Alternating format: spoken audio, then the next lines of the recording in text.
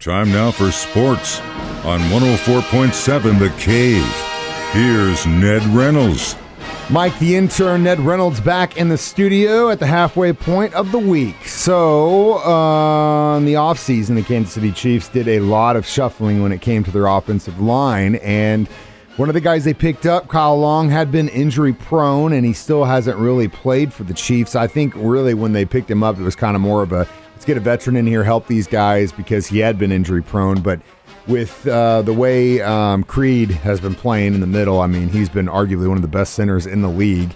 And then we've got Trey Smith coming up and some of these other guys starting to click really nice and get Mahomes some protection. Do you think we even really need Kyle out there? They have him on the active list because they want to keep him around just in case as the Chiefs progress probably into the playoffs, just so they have some kind of a backup there. Long is a three-time Pro Bowl All-Star with the Chicago Bears, and you're absolutely right. He's been terribly injury-prone, not just with the Chiefs, but with other teams. With the Chiefs, I think they got him already injured, as a matter of fact, and he re-aggravated an injury in the camp, in preseason camp, a leg injury, and he hadn't played all year. He has not played. He's been inactive all year long. Well, they activated him 3 weeks ago, and you have 3 weeks to stay on from the physically unable to return list. You can stay 3 weeks on that. Then you have to declare yourself. Well, the Chiefs have declared him active, but I doubt very much that he plays any at all. Probably will suit up,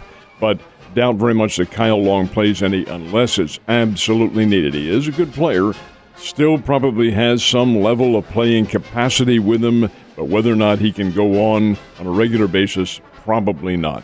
It ain't broke, so don't fix it. That front line has been playing great, especially the last few weeks, getting movement, able to run the ball. They seem to be dancing the same dance, and that's exactly what you want when you're looking at your offensive line. So hopefully you're right. I think that's probably on down the line. In case something happens, we got this guy to go and step up, which would be nice to have, especially at the end of the season.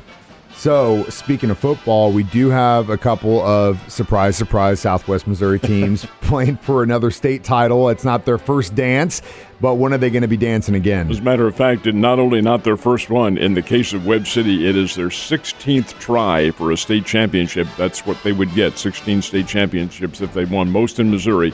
They're 15 right now, tied for the most state championships. They will play, as will Lamar, their neighbor just up to the north. And Lamar is going for their 9th state championship. These are two really tradition-rich programs. And by tradition-rich, I'm talking about really the 21st century. Webb City does date back to the final portion of the 20th century with their level of play, their championship level. But they both will play on Friday, and they both play Friday at Faurot Field in Columbia. Lamar plays a 3 o'clock game, and when they, hopefully for Lamar, have won over a very good St. Charles Lutheran team that's undefeated and very high scoring, that'll be a good matchup, good test for Lamar. That's the 3 o'clock game. And then the 7 o'clock game under the lights will be Webb City, and Webb City's taking on Holt, and that's for the Class 5 state championship. Now, you're wondering where Holt is. It's in the St. Louis area. It's in Wentzville, and it's a pretty good team. They've lost some games, but you know what? So is Webb City. This is a down year for Webb City. They lost 3 games, but yet you know what? They're still in a championship, so that's all that matters. Championship. Yeah, absolutely. Still going for one, and if they were to win it, it would be number 16. Who are the recruiting guys for these high school teams? And I don't know how the hell you're going to convince a family to go live in Webb City so kid can play high school football, but it wouldn't be a bad thing. So St. Louis Blues really had a great start to their season, in my opinion. I think they had a good, they didn't make it very far in the end of the last season, but I thought they would, if they could retain, they could probably make a pretty nice little run. The Lightning, still one of the best in hockey. How'd they do against them last night? Well, the Blues have faltered a little bit here in recent weeks, and they're not in first place in their division, but they're pretty close to it. The fact is, they played the Tampa Bay Lightning last night and played them again tonight in Florida. Last night was in St. Louis. Tampa Bay got off to a 3-0 lead. 3-0 in the first period, and that is all Tampa Bay scored. They were shut out from there on, at that point on, and the Blues win 4-3 in a shootout. So how does that work in the point standing? Well, it means the Blues get 2 points. You get 2 points for your team winning. but the Lightning gets 1 point for taking the game into overtime. That's how that works. Anyway, the Blues won the game 4-3. They play again tonight. They get on the plane, fly to Florida, and the Blues, this is awfully tough, they stay down in Florida for a couple more games. Well, it kind of feels like we're in Florida right now in the Ozarks, yes, so doesn't it? It's kind of funny.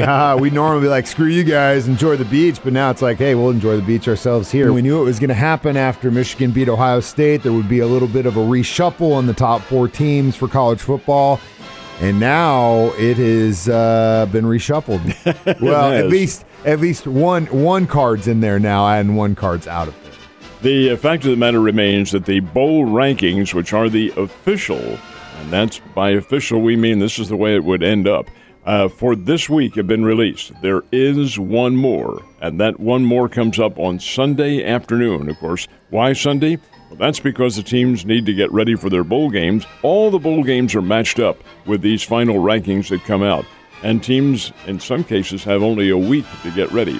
But as far as the national championship is concerned, the number 1 team is Georgia, 2 is Michigan, 3 is Alabama, and 4 is Cincinnati.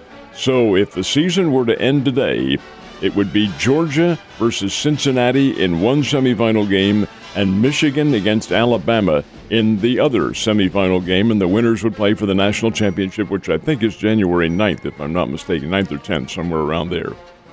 And I'd have to put my money on Alabama versus Georgia again. However, they play each other Saturday in the Southeastern Conference Championship game. There's going to be a winner. There's going to be a loser.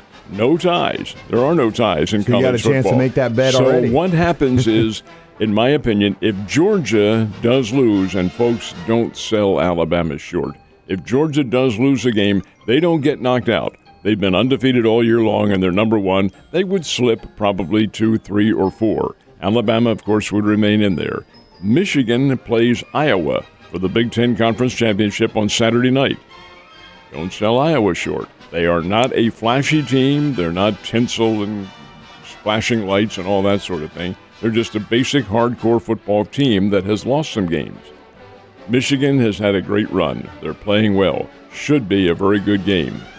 And Cincinnati is playing Houston for the American Athletic Conference Championship. Again, a pretty good matchup. Cincy should win the game they're playing in Cincinnati.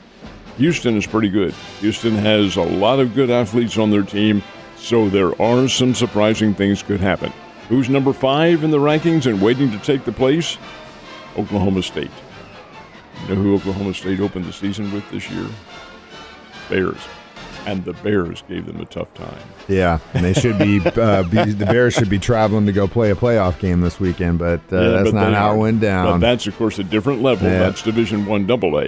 Notre Dame is number 6. They are lying in the weeds. They're just waiting for something to happen. And if they, by some chance, that would be so crazy.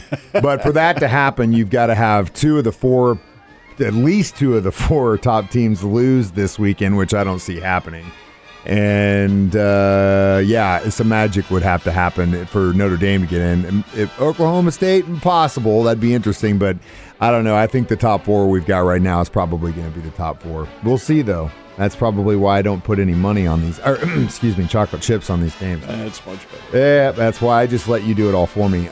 So Missouri State Bears have a conference basketball game tonight, which is kind of weird. It's usually a little bit later in the season before that starts, but they're doing it tonight. A total and complete anomaly, and it's not just the Bears. It's all the teams in the Missouri Valley Conference play either tonight or tomorrow night. And then no more conference games until after the turn of the year. What on earth? Well, it's an experiment. Some other schools have tried it in the past, and the Valley thought they would, just to see how things work out.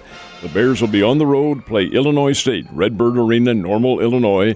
The Bears are probably the better team in this. They'll go in as the favorite, but again, on the road in college basketball, who knows what's going to happen. Anyway, it should be an interesting test. Bears play Illinois State tonight in Normal, Illinois, and then Saturday afternoon here in town. One of the biggest names in college basketball to ever come here, the 12th-ranked Brigham Young University Cougars from Provo, Utah, in here. Should be a lot of fun. Yeah, you can be there Saturday. I know that for sure.